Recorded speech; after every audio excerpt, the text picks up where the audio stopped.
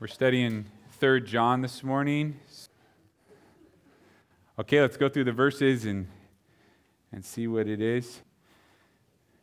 Lord, open our hearts. Thank you that we get to have your word here to wash us every single day, Lord, to open it up and to see the truth that you've given to us. You show us your love. You shine it to us through your word. And I pray that today as we endeavor to learn of it together, that we would come away knowing you more and being different people for your glory. In Jesus' name, amen. To the elder, to the beloved Gaius, whom I love in truth. Again, you'll see this theme of loving one another in the book of 3 John. It's one of the themes, and it's this love between two brothers, between the writer and the receiver, between the elder, John, and between Gaius, this man that he calls his son in the faith. And beloved is there over and over again, those 4 times that we saw in the quiz. And he says that he loves Gaius in truth. So he doesn't just say, I love you, man. You hear that sometimes. It's actually not just in word, it's in deed and in truth, as the word says to us. So this book, it enumerates some of the actions and the attitudes that we're to have for one another in love. It's a good example of how we should be treating each other. The book of 1 John told us that if we don't love one another, then we don't know God. And so we must love one another. And these are some truths, these are some actions, these are some attitudes that we can have if we are to love one another. So this is what love looks like. Jesus loved you with the perfect love, and he continues to love you with that perfect love. God demonstrates his own love toward you, and that while you were still a sinner, he died for you. He died for me when I was still lost and in my sin. That huge love, that sacrificial love, all the way to the cross, taking my sin so that I could have forgiveness, so that I could have heaven, that's the biggest love we've ever known. And today, that love is for you to receive. When we speak of love, we're not saying that we're right with God because we love people, or we're right with God because we love him back. We're right with God because he loved us first. And if today you need to make that love your love, you need to call him Lord, don't postpone it. It's the surrendering of your life. It's saying, I am not mine, I'm yours. I've lived for myself for a long time. I don't want any of that. I don't want to walk in your ways. So please don't misunderstand me as we learn about love. It's not a matter of earning our salvation, but because he has loved us, we ought to love one another. And many times I've said, well, we would like it better sometimes, or we think we would like it better if there was just one massive act of love that we could follow through with. Like, look, I'm doing something really big and awesome to prove to you that I love you. But this is the truth. God calls us to just lay down our lives in little bits and pieces. The debt is kind of, if you picture it as a debt, it's just in quarters. With each bit of energy, with each bit of your time, with each bit of your sacrifice. So 3 John teaches us a bit about what that means. What does it look like when you love somebody? Brother to brother, brother to sister in the Lord. What does it mean? What are the kind of actions that we take? Most of us, we're not going to die for each other the way Jesus died for us. So what are the seemingly small actions that actually are love? They're not as big as the cross. They're not as grand as the love that God has shown towards us. But we struggle sometimes with those small pieces of love that add up to something great.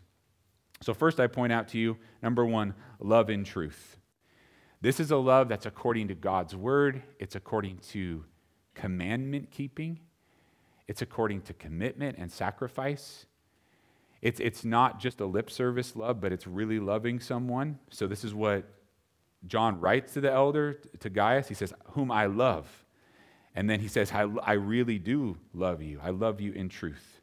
1 John 4:10 says, in this is love, not that we loved God, but that he loved us and sent his son to be the propitiation for our sins.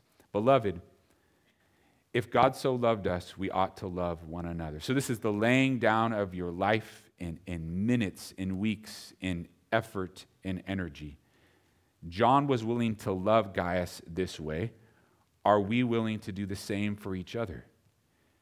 God will give you opportunities to love others. And it will just seem like it's small sometimes, but it will be sacrificial. It'll be something that is difficult to do. It'll be something that's hard. He'll give you, and he gives me those opportunities. What will you do when he gives you that chance and says, this is what it means to love? Will you do it? Will you follow through and love in truth? Also, I see love in tenderness, number 2. Yes, it's genuine love, but it's also expressed, and this is a struggle for some, in very tender terms. Beloved, that's a term of endearment. It's not just a filler word. There's a lot of meaning there. The one that I love, there's a warmth to Christian love. It's not weird. It's genuine, and it is to be expressed with tenderness. There's a lot of tenderness in this book. Can you identify with this? It says, if you look in verse 4, that it's like a parent for their child. And sometimes, especially for men, they think like, well, I can't have that kind of tenderness. I can't have that kind of endearment towards my brothers and sisters in Christ.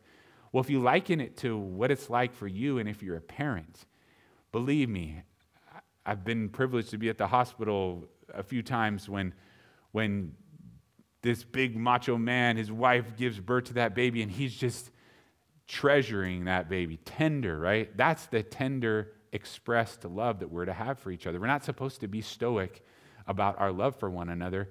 It's not necessarily a personality trait. It's something we're supposed to be tight. We're supposed to be tender. We're supposed to be close. It's supposed to be personal. Look in the last couple of verses of this book. In 13 and 14, there's a lot of tenderness there also. I'll skip to those. I had many things to write, but I do not wish to write to you with pen and ink. But I hope to see you shortly, and we shall speak face to face. Peace to you. Our friends greet you. Greet the friends by name. Look at the attitude. Look at the love and tenderness. I want to see you, not just write to you. I want to see your face. And greet each person by name. These are the little pieces of love, but they're important pieces. Greeting people by name makes a difference. You know the names of the people that you love, right? And even though you might not know your fellow Christian very well, it is a start to know their name. Correct? Doesn't it show that you care about somebody when you know their name? And I watch especially young people when they want to belittle somebody, like, oh, yeah, you over there, even though they've been around them for weeks. That's a way to put somebody down, like you're not important enough for me to try to remember your name. Do you see here? We sang it today. Who am I, O God, that you should know my name? Is God a God of detail? He certainly is. He knows your name. He loves you. He knows every hair on your head. He knows every thought that you think. That is the kind of tender love that we're to endeavor to have for each other. Is it work? Yes. Love is labor. But we have to move outside of our comfort zones and say, I'm going to show somebody, and it's a start to remember a person's name. It shows that you're caring about them, that they're important to you. It may seem small, and it is relatively small. It's not everything, but it is something. Work at showing love in these seemingly small ways to one another. Quite often, Michelle and I remind each other of names, of people that we've met, and the kids remind us, and we remind them. You meet somebody, and then you don't see him for a while. You see him again. You say, oh, I want to remember that person's name. The kids want to make a quiz for you guys of people. Like you get a picture up here, and like, who is this? And I think it's a decent idea. Like, why don't we at least know each other's names? People just say this to me, and I got to admit, I'm tired of hearing it. I'm not good with names. We're not good at anything we don't work at. Isn't that true? And it's harder for some than it is for others, but when you love somebody, you learn their name. And then it goes from there, it goes beyond that. Don't just say, oh, that guy or whatever. It's important. And ask multiple times. I mean, Michelle helps me a lot. You guys know that. She's done this multiple times, and sometimes I help her. But I remember one time I was talking to somebody at potluck, and I had met them one other time before, a few other weeks, and I really should have known their name. I was like, I gave her that deer in the headlights look of like, and she knows. And she came up to me with a plate of food, and she just whispered like, Steve. She was just going to make me look so smart until I said, why are you calling me Steve? And I said, no, that last part wasn't true. Well, it's like, it matters to us. Now, it's not so that we can prove, and it's like, no, we want you to know that you're loved, because it's our endeavor to care for you and make some kind of connection that helps you remember, because that's the beginning. I go back to some people that have become great friends to me, co-laborers in the Lord. I didn't know their name when I first saw their face, and who would have known that they would become so precious to me? But it starts there. Don't be cold. Cold Christianity does not reflect Jesus. Read through the Gospels. He was so personal, so connected. And you might say, well, he knows everything about everybody, so he just automatically knew before he even asked. That's an excuse.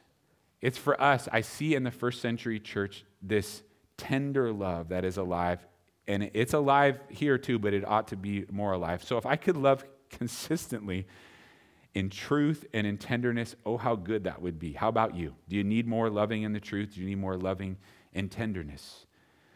Beloved, I pray that you may prosper in all things and be in health, just as your soul prospers. So what do you get from verse 2? I get love in prayer. Because John loves Gaius, he prays for him. If you know your love needs to be more genuine, then pray for that person. Pray for those people. Let's look at the prayer that John had for Gaius. Just take a peek at what were some of the things that he prayed for in Gaius' life. Well, he prays that he would prosper in all things. And he specifically says, I want your soul to prosper. I want you to prosper in the inner man. I want you to grow in the Lord. I want that kind of prosperity, but I also want you to prosper in your life, materially, like mentally, physically, spiritually. I'm happy when I see good in your life. He prays for that prosperity, both physical and spiritual, for his friend Gaius, doesn't he? What else does he pray for? He prays for his health. He wants him to be well so he can live for the Lord. Now, all the while, we know that the body can be hurting and we can still have spiritual health, right? And we do ask, as we just did a half hour ago, we pray for the needs, the physical needs of our brothers and sisters, and even those that we don't know, and maybe they belong to the Lord, but we say, like, make us well, Lord, for your glory. But I was reminded of this verse, 2 Corinthians 4:16. Therefore, we do not lose heart, even though our outward man is perishing, yet the inward man is being renewed day by day. So you know what that's like. We are perishing. We're dying. We're not going to be completely healthy. Sometimes there are health problems that are going to be with us for the rest of our days on this earth. But praying for the spiritual prosperity of your brothers and sisters in Christ, that's a part of our love for one another. Like, be strong in the Lord and the power of his might. That's my prayer for you. It's your prayer for me. Would I love people more if I prayed for people more? For sure, right? So if I'm lacking in love, then I can pray more. I can reach out and know their name. I can ask the Lord to teach me about truth. But part of it is about prayer. If the only time that person gets called to your mind is when you see their face, instead of them being called to your mind in prayer, do you see how number 2 and number 3 are connected? You're going to remember their name because you're lifting them up to the Lord. I remember some of your relatives' names, even though they're not a part of our church, because I pray for them. It's not that I'm intelligent. It's like, why I pray for that person, because I know that you're praying for them. That's key, prayer. And I look at the Apostle John and his love for Gaius, and there was definitely a prayer portion of that love. Then it says in verse 3, for I rejoiced greatly when brethren came and testified of the truth that is in you. Just as you walk in truth, I have no greater joy than to hear that my children walk in truth. So we covered this verse 4. It's a great verse quite a bit when we studied the book of 2 John. Yes, it's an unsurpassed joy to see your children walk in truth. And here, John is speaking to Gaius as a child in the faith. He's a mentor to him in the Lord. He's making disciples for Jesus, that they would follow after Jesus. And he says, nothing's better for me than to know that you walk in truth. So, number 4, love rejoices in a good testimony. Do you see that there were some count-on Christians, and they came to John, and they had news about Gaius. And the news, even though they were far apart geographically, the news was that Gaius was walking in truth. The news was that his walk was steady and strong. He was living a life that was pleasing to the Lord. And that brought great joy to John, to hear of the good that was happening in the life of Gaius. Do you know what it's like to get a bad report? It's hard to be happy for somebody when they're living for a lie. They might have a lot of other accomplishments. Might have a lot of other success as the world measures it. But it's difficult to be happy for somebody if they're not walking in truth. It's difficult to have this unsurpassed joy. We shouldn't have it unless Jesus is being lived out in their life. That's what love does. It rejoices in a good testimony. Many of you know 1 Corinthians chapter 13. Listen to what it says in verse 6. Love does not rejoice in iniquity, but rejoices in the truth. Love is not happy when it hears about sin, when it hears about straying from the Lord. But love is rejoicing in the truth, the walking in truth. And we're heartbroken for those that we love when they're not near to the Lord, they're not living out their life pleasing to Him. But when they are, we're rejoicing on the inside and on the outside. Beloved, verse 5, you do faithfully whatever you do for the brethren and for strangers who have borne witness of your love before the church. If you send them forward on their journey in a manner worthy of God, you will do well, because they went forth for His name's sake, taking nothing from the Gentiles. We therefore ought to receive such, that we may become fellow workers for the truth. 5th point, and we'll do 7 today. Love commends faithfulness.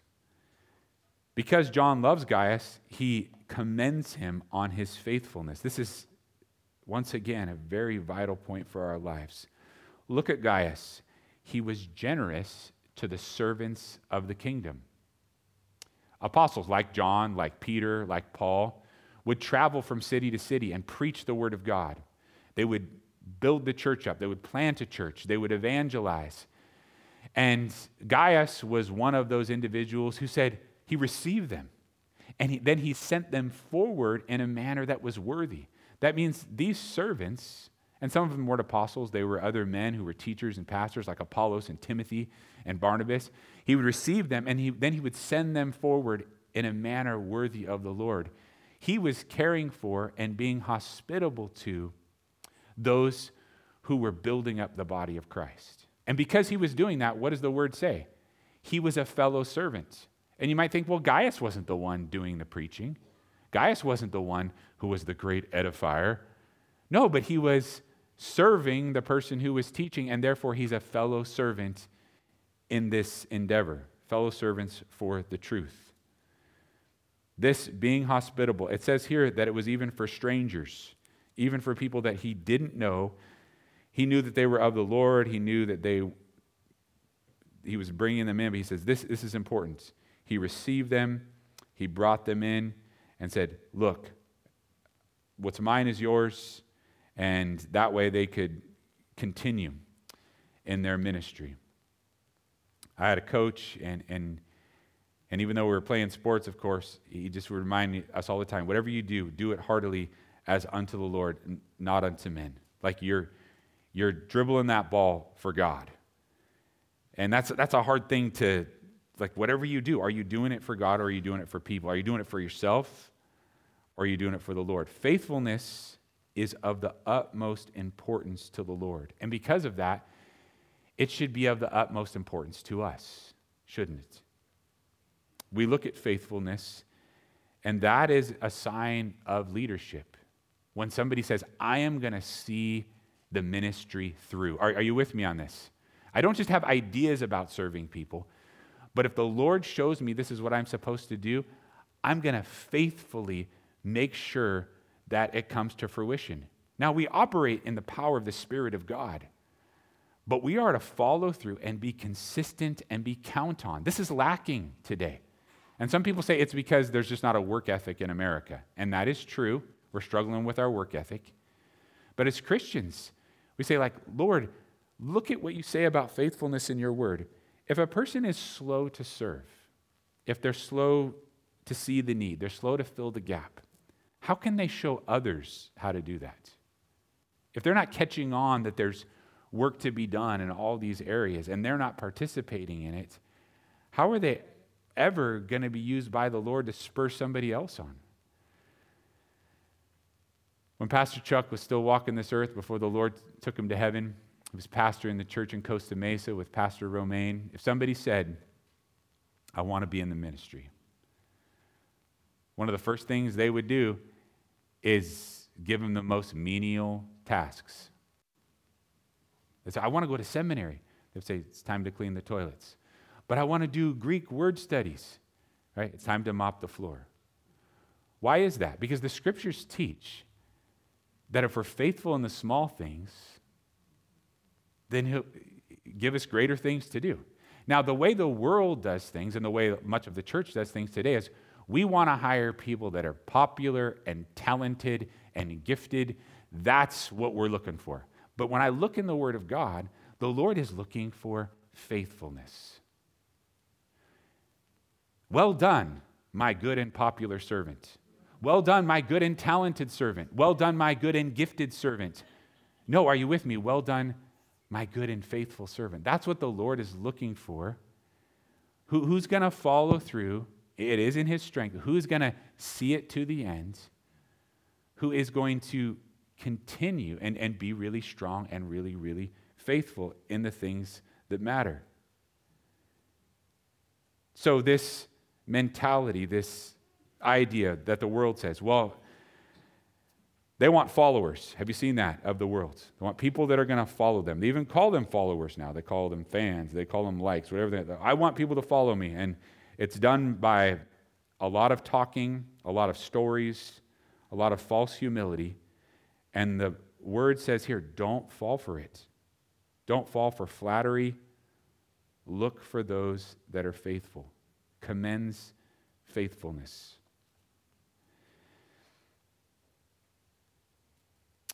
As pastors, what are you supposed to look for? 2 Timothy chapter 2, verse 2. And the things that you have heard from me among many witnesses, commit these to faithful men who will be able to teach others also. That's what we're supposed to look for in each other. These are the people that are going to show others how to serve the Lord. Isn't it true? They're faithful in it. They're going to follow through. They're going to get it done. It's not the typical method of choosing leadership, but it's God's method. Do you remember Salty the Singing Songbook? Maybe you do, maybe you don't. Ernie Rotino, he wrote a song that says, if you want to be great in God's kingdom, learn to be the servant of all. So true. If you want to be used by the Lord, if you want him to say, well done, then learn to be the servant of all. I wrote to the church, but Diotrephes, who loves to have preeminence among them, does not receive us. Therefore, if I come, I will call to mind his deeds, which he does, prating against us with malicious words. And not content with that, he himself does not receive the brethren and forbids those who wish to, putting them out of the church. How would you put this point if you look at verse 9 and verse 10? What does love do? Love warns. Love warns about divisive and destructive people. destructive dividers. This Diotrephes, his name means cherished by Zeus, nourished by Jupiter, definitely not a Jewish name. What did he want? He wanted attention. Some versions put it, he wanted to be first. He wasn't willing to support the leadership, and it was, in this case, good leadership that the Lord had put in place through the Apostle John. He wanted instead to talk bad about John, and it says he was prating, which means he was babbling. He talked too much. And his talking just wasn't idle babbling, it was malicious. He spoke in underhanded ways here and there, like, once again, I wouldn't do it that way, or is that real leadership, or they ought to do this, or they ought to do that. Look at the sin of Diotrephes. That's what it is, right? Underhanded against John and his co-laborers. And I realize that not all leaders are an Apostle John, but be a place where you think the leadership is called, and this Diotrephes is a person that needs to be warned about. I was reminded of Proverbs chapter 10, verse 8. The wise in heart will receive commands, but a prating fool will fall. So prating is to go on, lots of talk, little action, more talk about serving than actual serving, and to speak with ill intent. Now, John warns us about deceivers quite a few times in his epistles, doesn't he? And he warns us about false teachers, but he does something different here. What's different about this warning? Well, he does it by name. He says, this specific person is dangerous. They're distracting, and they're divisive, and they're babbling on, and they're being malicious. So here's the question. Is it right to call somebody out by name, to warn by name? Well, obviously, it's the right thing to do sometimes, isn't it? It doesn't mean it's the right thing to do all the time, but there is a time in the body of Christ where there's like a warning, like this person is causing trouble, don't listen to them. Now that person should be approached first, and does Diotrephes know that he's stirring up trouble? He does, but he should be approached, and then if there comes a time where you're like, hey, I'm going to warn people about that individual, because look at them. What they're looking for is that place of preeminence. They want to be lifted up, they want the esteem of men, and they're undermining, in this case, John, in order to get that done. So it's difficult to warn somebody personally about an individual. It's got to be done with a great amount of prayer and tact and understanding to get that taken care of. But that's what I see with Diotrephes here. We hope that people would realize the warning without needing to be told, but sometimes that's necessary. That is love. So love warns. It warns of destructive dividers. Verse 11, beloved, do not imitate what is good. Do not imitate. Somebody's paying attention. They're like, wait a second. Eddie's, there he goes. I can apologize right away. Do not imitate what is evil, but what is good. He who does good is of God, but he who does evil has not yet seen God. Demetrius has a good testimony from all and from the truth itself, and we also bear witness, and you know that our testimony is true. So number 7, love recommends good friends. Not only will love warn about those that are divisive, but look at this recommendation that the Apostle John gives to Gaius about Demetrius. Bad company corrupts. That's what the Bible teaches. Even if a person has character, if they hang out with somebody who's corrupt, that corruption is going to rub off on them to some extent. But the word also says, conversely, that iron sharpens iron. That there are these really solid friends in the Lord that we should purposefully seek to have good relationships with. When you love someone, you encourage godly friendships. Demetrius had a good testimony, totally unlike Diotrephes. Demetrius had good reports from people, and he wasn't just tricking people. They were genuinely good reports. There was a good testimony fastened to this man's life, Demetrius. Now, I look at verse 11, which I misread at first, and it's saying to us that we're either imitating evil or we're imitating good. That we're either copying or emulating that which is pure or that which is impure. Now, the enemy says this to us sometimes. The devil himself, you're the original bad boy. You're the original tough guy. Man, there's nobody else quite as smart as you. There's nobody else who's going to be quite as rich as you or as quite as successful as you. According to God's word, that's a lie. We're always following in somebody's footsteps. Isn't that true? So if we're seeking greed, there's already somebody who has outdone us. There's already somebody who has earned more and has fallen for the lie that the material things will satisfy. What if you're seeking immorality? Believe me, you're only following in the footsteps of millions of other fornicators and adulterers, correct? You're imitating that evil that you see in them. So gone with this idea that we're going to have some kind of original sin in and of ourselves. The Bible says there's nothing new under the sun. There's nothing groundbreaking as far as sin. But the lie of Satan is like, kind of make a place for yourself. You're going to be extra greedy. You're going to be extra immoral. You're going to be extra prideful. Haven't there been a lot of egos that have gone before us? And when we're full of ourselves, all we're doing is following in the footsteps of boasters. Now, we might go about that boasting in a different way, but you're either following after righteousness or you're following after evil. We're really not that special. We're really not that inventive, you might put it that way. Well, no, these temptations are common to man. And what the message is, especially to young people, is, there's this sin out there that's so groundbreaking, it's so different. And you're just going to shake up society and you're going to make culture realize how individual you are. Open up your Bible and read what it says. There's nothing new under the sun.